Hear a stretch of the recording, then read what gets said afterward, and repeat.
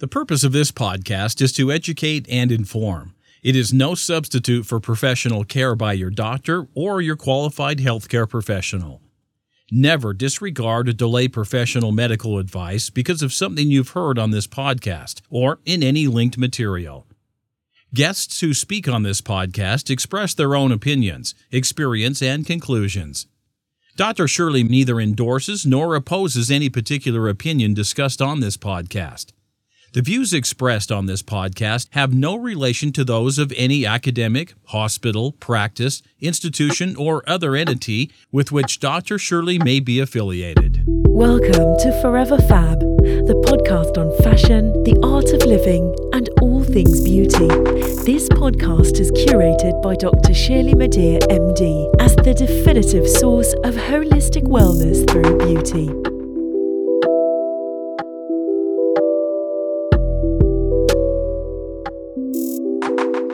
This week's episode is dedicated to boldly going beyond your comfort zone. The title of this episode is, technically speaking, you are the creator of your own development. Or alternative topic title, how to code for your own life. This is my interview with Alexandra Holine. As sponsorship and engagement manager at ADA Developers Academy, Alexandra Holine works to develop economic empowerment for those who are underrepresented in the tech industry. Holine grew up partly in Louisiana and partly in Washington State, two very different parts of the country. This giving her early insight into how race and gender can play out in very different environments. As an undergraduate, she majored in American and Ethnic Studies. She later pursued a Master of Arts in Cultural Studies, giving her a unique lens through which to evaluate the tech industry's progress on diversity, equity, and inclusivity. She employs this perspective in her role to change the narrative of technology's current code to include a variety of shades, experiences, cultures, and identities. She joins me via StreamYard today to discuss the diversification of the tech industry's own code, economic empowerment, and culture. Welcome, Alexandra. Congratulations on your success, and thank you for becoming a beautiful member of the Forever Fab community. Thank you. Thank you so much for having me. I appreciate it. Such a pleasure. Such a pleasure. And I have it's so many. Such a pleasure to be thought of a Forever Fab. I love Yes, this. Thank you are. You are. As I tell, Macy and the One of One production team, Yes. these interviews are curated, highly curated. And as one of my friends who's a party planner says, ruthlessly curated. So you make the cut. I love so that. tell me, Miss Alexandra, you grew up, and correct me if I'm wrong, partly in Louisiana, is it? And then partly in Washington State. So you've actually, as you were growing up, experienced two, if I may add, very different parts of the country that you said gave you some perspective. So how did growing up in two different parts of the country and your experiences in both of those, states give you some perspective or inform how it is that you get along in the world? Yeah, thank you. I will try to keep it to a minimum back here. I do have a 3-year-old child that and that's life. My room. Congratulations. And that is life. My partner is going to pull that person away. Maybe we'll get to see him a little later, do a little cameo. Yes. Baby Nico does love a cameo. I love that. Well, yeah, thank you so much for bringing this up. This is a really, I think, interesting part of my background. I don't think a lot of people got to have this background. I was raised in part of my life was the Deep South in a rural town in Louisiana called Independence, Louisiana. This town, our average household income there is, $21,000 a year for a household. And, education system, it's Louisiana and Mississippi are usually battling for those bottom two rows. And that was it. Yeah. My parents were the people that my dad talks about hating integration when they started integrating the schools. He was saying, that used to be the Black school. And I loved going to that Black school because those Black teachers cared about us. Right. And then when they integrated the schools, like what it really meant for him to now be a minority in his classroom. Yeah. And so And then growing up in this, Tacoma, Washington, if Very you know different. it, you know it. Very different. I think this was the first time I saw affluent, middle, upper class Black folks in my whole life. And it was, but still being a part of a community that wasn't, that I wasn't fully a part of. I never felt really a part of either community. But I got to experience what Deep South poverty is. So poor, you don't even know you're poor poverty because you don't know anything outside of it. And the other side of it where, the Pacific Northwest, the Great Migration, the place where Black folks came to get out of that Southern squalor, or I'm going to call it squalor. I'll call it life, that Southern life that was deeply, deeply rooted in pushing you down. But the Pacific Northwest, which was it was the world was your oyster. You could get that scholarship. You can go to that college. It's not going to be crazy. Yes. So growing up, you went from a place places, of restriction to opportunity. Yeah. And just a bigger world. You weren't traveling the world unless you were in the military in my family. And at a young age, I was, I told my dad I wanted to go to Europe. Who the hell's going to Europe, Alex? My dad's like, I'm not going over there. I don't want to see what I got to do with them white folks is the exact word I heard from him. And I was like, I want to go. I want to see what it is over there that all my white friends are going to Europe with their families. I want to see the fact that, I was even in that room to hear that moment of like, oh, my parents are bringing me to Italy. I'm like, oh, so I know what Italy is now. So I'm going to figure out how to get my butt over to Italy one day, And so that moments of like bringing in really cool, being able to just and to reach that back to where I was from, to show my nephews, my nieces, my cousins, hey, software development is a job. Mm-hmm. Hey, people getting paid out here as executive assistants like $60,000. Hey, you don't have to be a call center person. There's other jobs for you. You can put your, your professional voice on somewhere else, So in just really being able to find these resources, but be able to give them back to my community as much as possible. Yeah, that's amazing. It actually sounds like, a gift to be able to have those two perspectives and again, have them inform how it is that you developed your own perspectives on race and gender and how those two topics, subjects, just play out in the entire world. So give me some more insight about race and gender and how you were brought up helped you to manage the conversations or be part of the conversations that were sometimes being had probably in your absence. Mm-hmm. Yeah.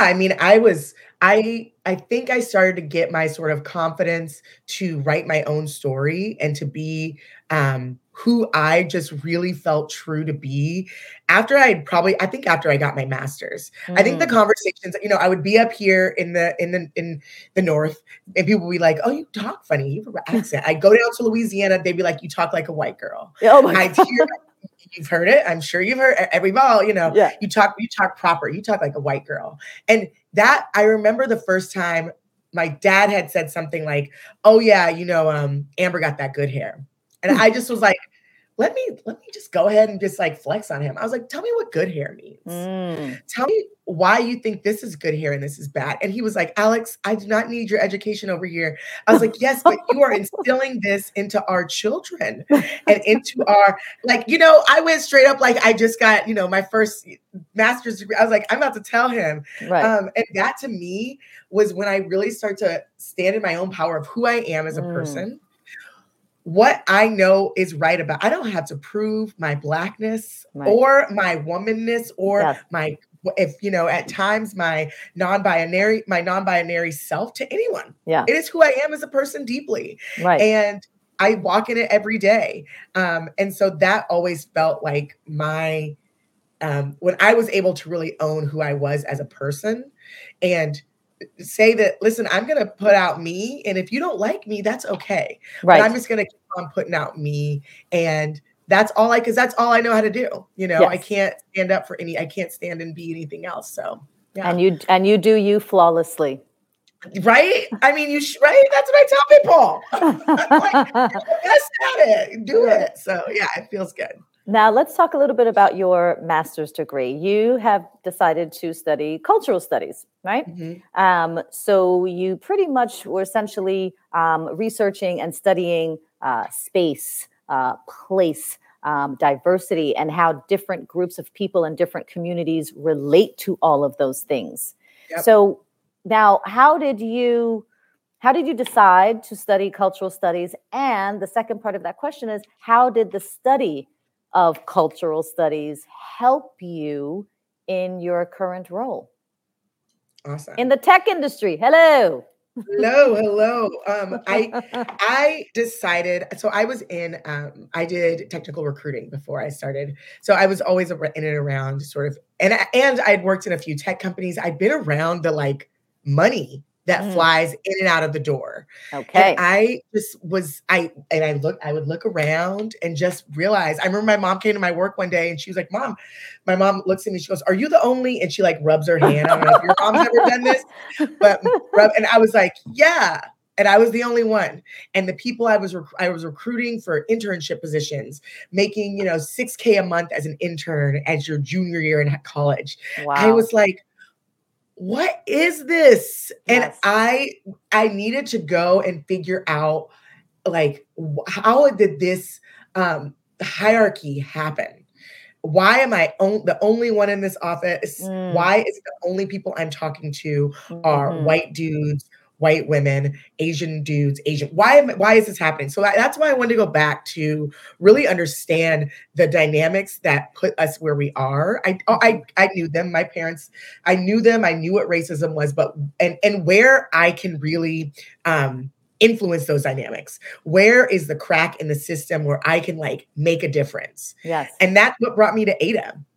The crack that I found that made a difference was economic agency. It was putting money in the hands, because money's power. Yes. Money, I mean, it can get you very, very far. It can't get you all the way. I mean, we still have, Black judges getting accused of breaking into their own homes, but it gets you very, very far. Right. And that gives you a lot of power and agency in this world that we live in America. So It was after that, okay, how do I get women, specifically Black, brown, trans, indigenous women into tech? And that's what brought me to Ada. I had one of my mentors that I had been chatting with for a long time and worked at with the company before was on the board of Ada.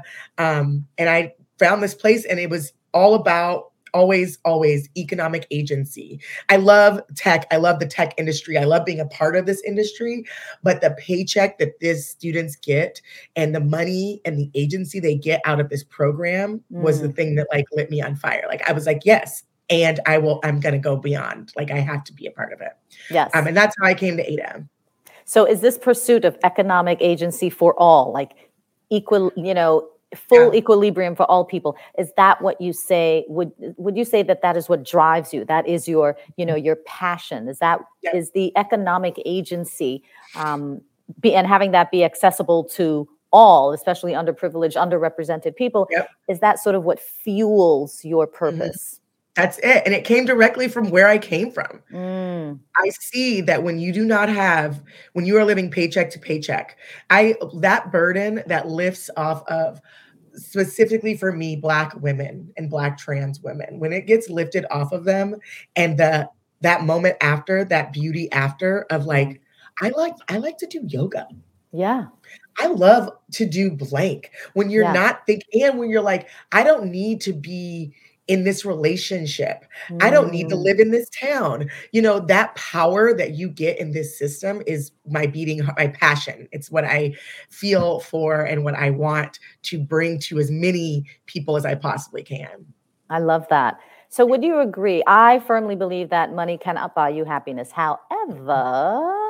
Yes. However, I do firmly believe that economic empowerment or financial stability, whatever you want to call it, really does make life a little bit easier to digest and to live day by day. Because when you don't have the stress of not knowing right? Either how you're going to feed your family or how you're going to get to work one day or how you're Mm-hmm. going to afford the books that you need to be able to get the study and the degree so Mm-hmm. that you can make a better living. When you do not have to worry about that, I do think things go a little bit smoother. And it Mm-hmm. becomes a holistic sort of circular situation because, as yogis may say, Mm-hmm. what you fear, you bring near. Well, it's like, well, damn, if Yeah.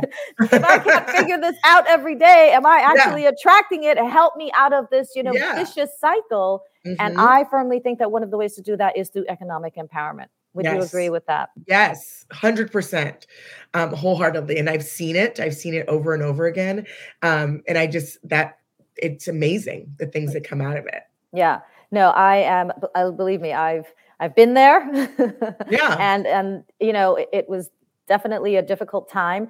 And my parents were, there for me if there, God forbid, something really dramatic and tragic happened, Mm-hmm. but they also wanted me to experience so it's not easy for me to get this, or I don't have this, or I don't have the money to do this. And they wanted me to experience how to get out of that myself. And Mm-hmm. to your point, one of the ways that I did that, at least partially or whatever, is through education. So what Yeah. role would you say? So 2 questions. Tell me about ADA. Mm-hmm.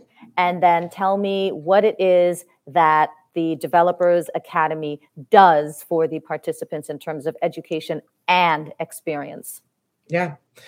So ADA Developers Academy, it is a mission-driven nonprofit. It was based out of Seattle. We train women and gender expansive people to be software engineers. Wow. There's a few organizations that are like it that I love that are, training that are training folks to be going to IT, but like I said, economic agency is my everything, and software engineering is the jam when you're thinking about money. We are a lot of things. We're a nonprofit. We are a social justice organization.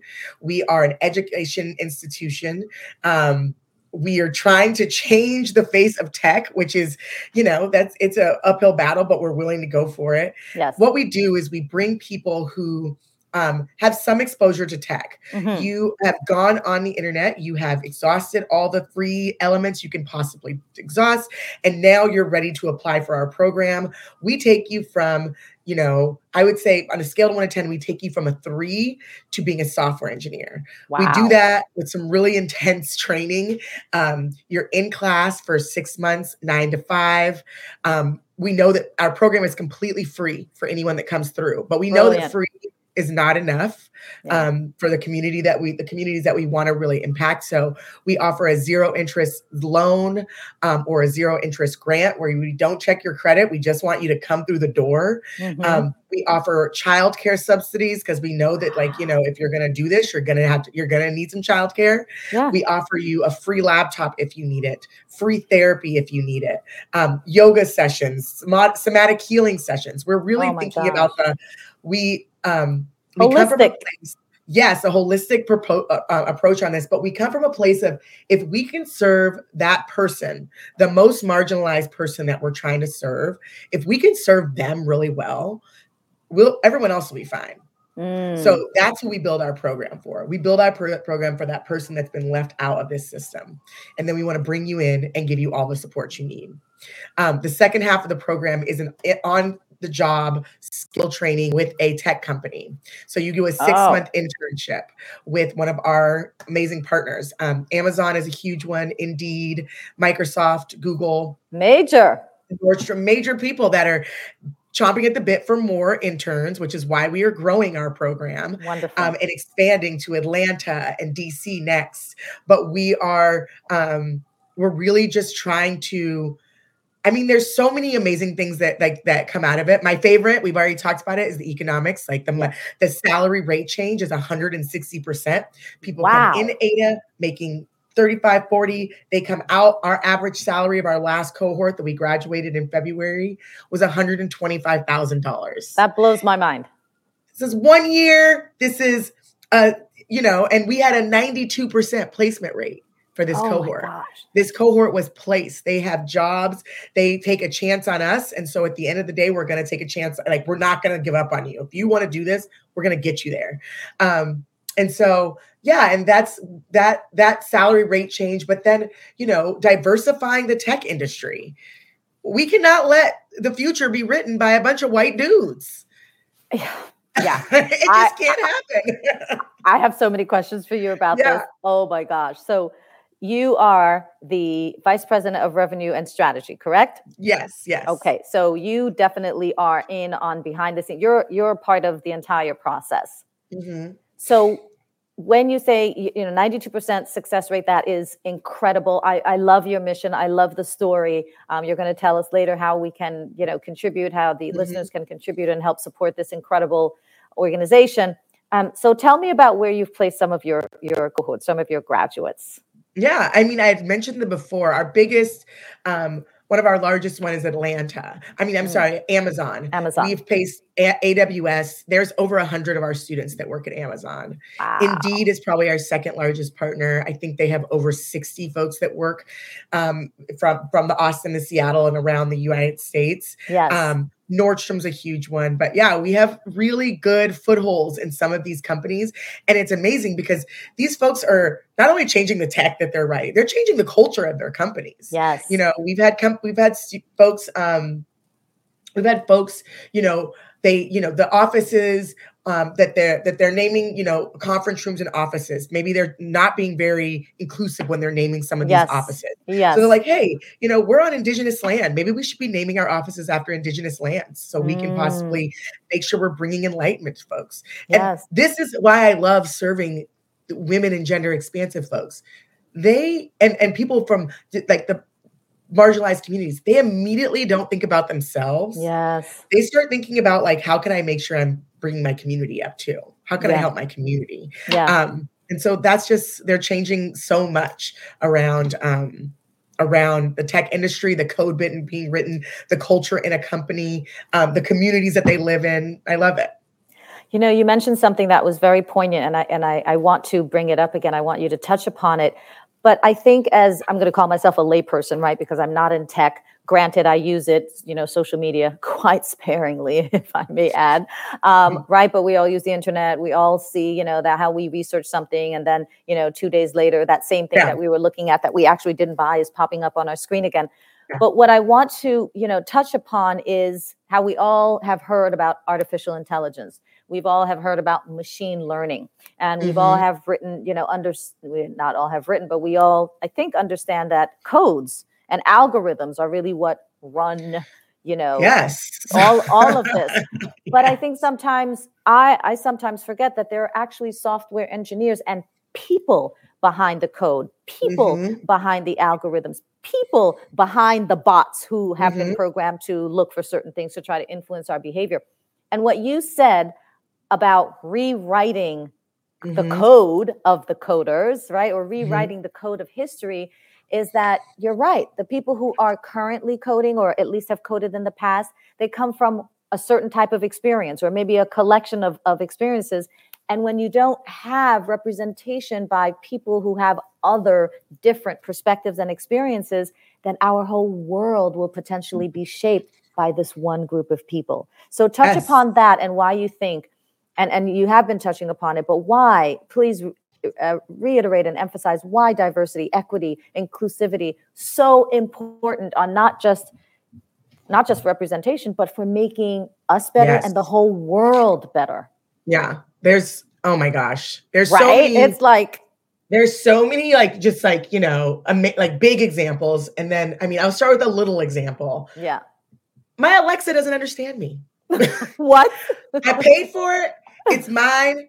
But I'm always like, and then my white partner comes and says, Alexa, please put cheese on the grocery list. And I'm like, what the hell? So, it's a part of our life. It's going to dictate more and more. Yes. On a really big, scary scale is, they just they were researching facial recognition. Microsoft, IBM, I think it was just last year, another big Chinese tech company, and they were researching. They took all three of these recognition systems. They put them all next to each other. And the results came back that these facial recognitions can identify 99% of white men correctly. Okay. And it could only recognize 35% of Black women correctly. This is a facial recognition system that is that wants to be purchased by our U.S. government. It's going to be making decisions around hiring, loans, criminal searches, dating, everything. It is going to be it is going to be a part of our lives with everything we do. Pervasive. And it does not recognize my face. Like, how terrifying is that? I mean, we have people like, I think that this recently just happened. This is in the news right now. There was someone that was held for 14 days in jail. It was a white man held 14 days in jail because a facial recognition system had identified him improperly. Now, we know historically what this will show. Like, if this is a white man, this is happening to him. We know what this is going to look like when it comes for everybody else. Everybody else, basically. So we're like, okay, so this has to be right. This can't be a system where, that the people writing the code to determine this is all white men. Now, I went to a I'll just say a company, and we were testing out some virtual headsets. Okay. I had my hair in some straight backs that went into a bun, and they tried to get me to put this thing on, and to put this thing over my head. It wouldn't fit over my head. And it was so funny because there was one woman on the team, and she goes, I told you that women have buns in their hair and they cannot put this on. And they were like, they're sitting over there just like writing notes like, oh, this is a but it's like, damn, y'all. But things can't change unless we're in the room. Yes. Unless we're at the table. So we have to get at the table, and then we have, amazing people writing about AI that's inclusive of like over 150 different shades of brown. That's what we need in the room. Yeah. That is what we have. When I put my hair up in Zoom, Zoom doesn't recognize my bun a lot of times. So it looks like I'm like a mole rat trying to talk to people. And I'm like, wait, and then I look at my white friends. I'm like, well, how does your bun coming out? And they're like, this is weird. So I send Zoom a message. I'm like, I just want to let you know that like my braids aren't registering as hair in your algorithm. And I love the messages. I always get a message back, and then we are sorry, we are working on being more inclusive. And then I go, hey, have you heard of Ada Developers Academy? Oh, good for you. You plugged it in. You plug it in. I plugged. You get it in. I plugged because this is not okay. I want to literally and figuratively be seen in this tech, in this code. I want my children to be seen in this. I want if this is what the future is, the future has to be written. We know what happens when white folks write the future. We cannot be written out of this. And so we have to make sure we are literally writing ourselves in there with the code that we are writing. There also has to be some code behind, those airport screening machines, because every time I wear braids, they'd be like, I get the pat down. I'm like, they're braids. You can actually see parts of my scalp. I was like, can you just like put a little bit of like, just put something in for weight? Because my white friends, again, they're walking in there with their hair behind their back and they don't get the pat down. I'm like, oh my God. Why everybody else's butt is okay? Oh my God, it's crazy. It's crazy. Yeah. You're listening to part 1 of the Forever Fab podcast with my guest, Alexandra Holine. Stay tuned for part 2. Thank you for listening to this week's episode of Forever Fab, the podcast on fashion, the art of living, and all things beauty, curated by Dr. Shirley Madere, MD. Live beautifully and help make the world a more beautiful place.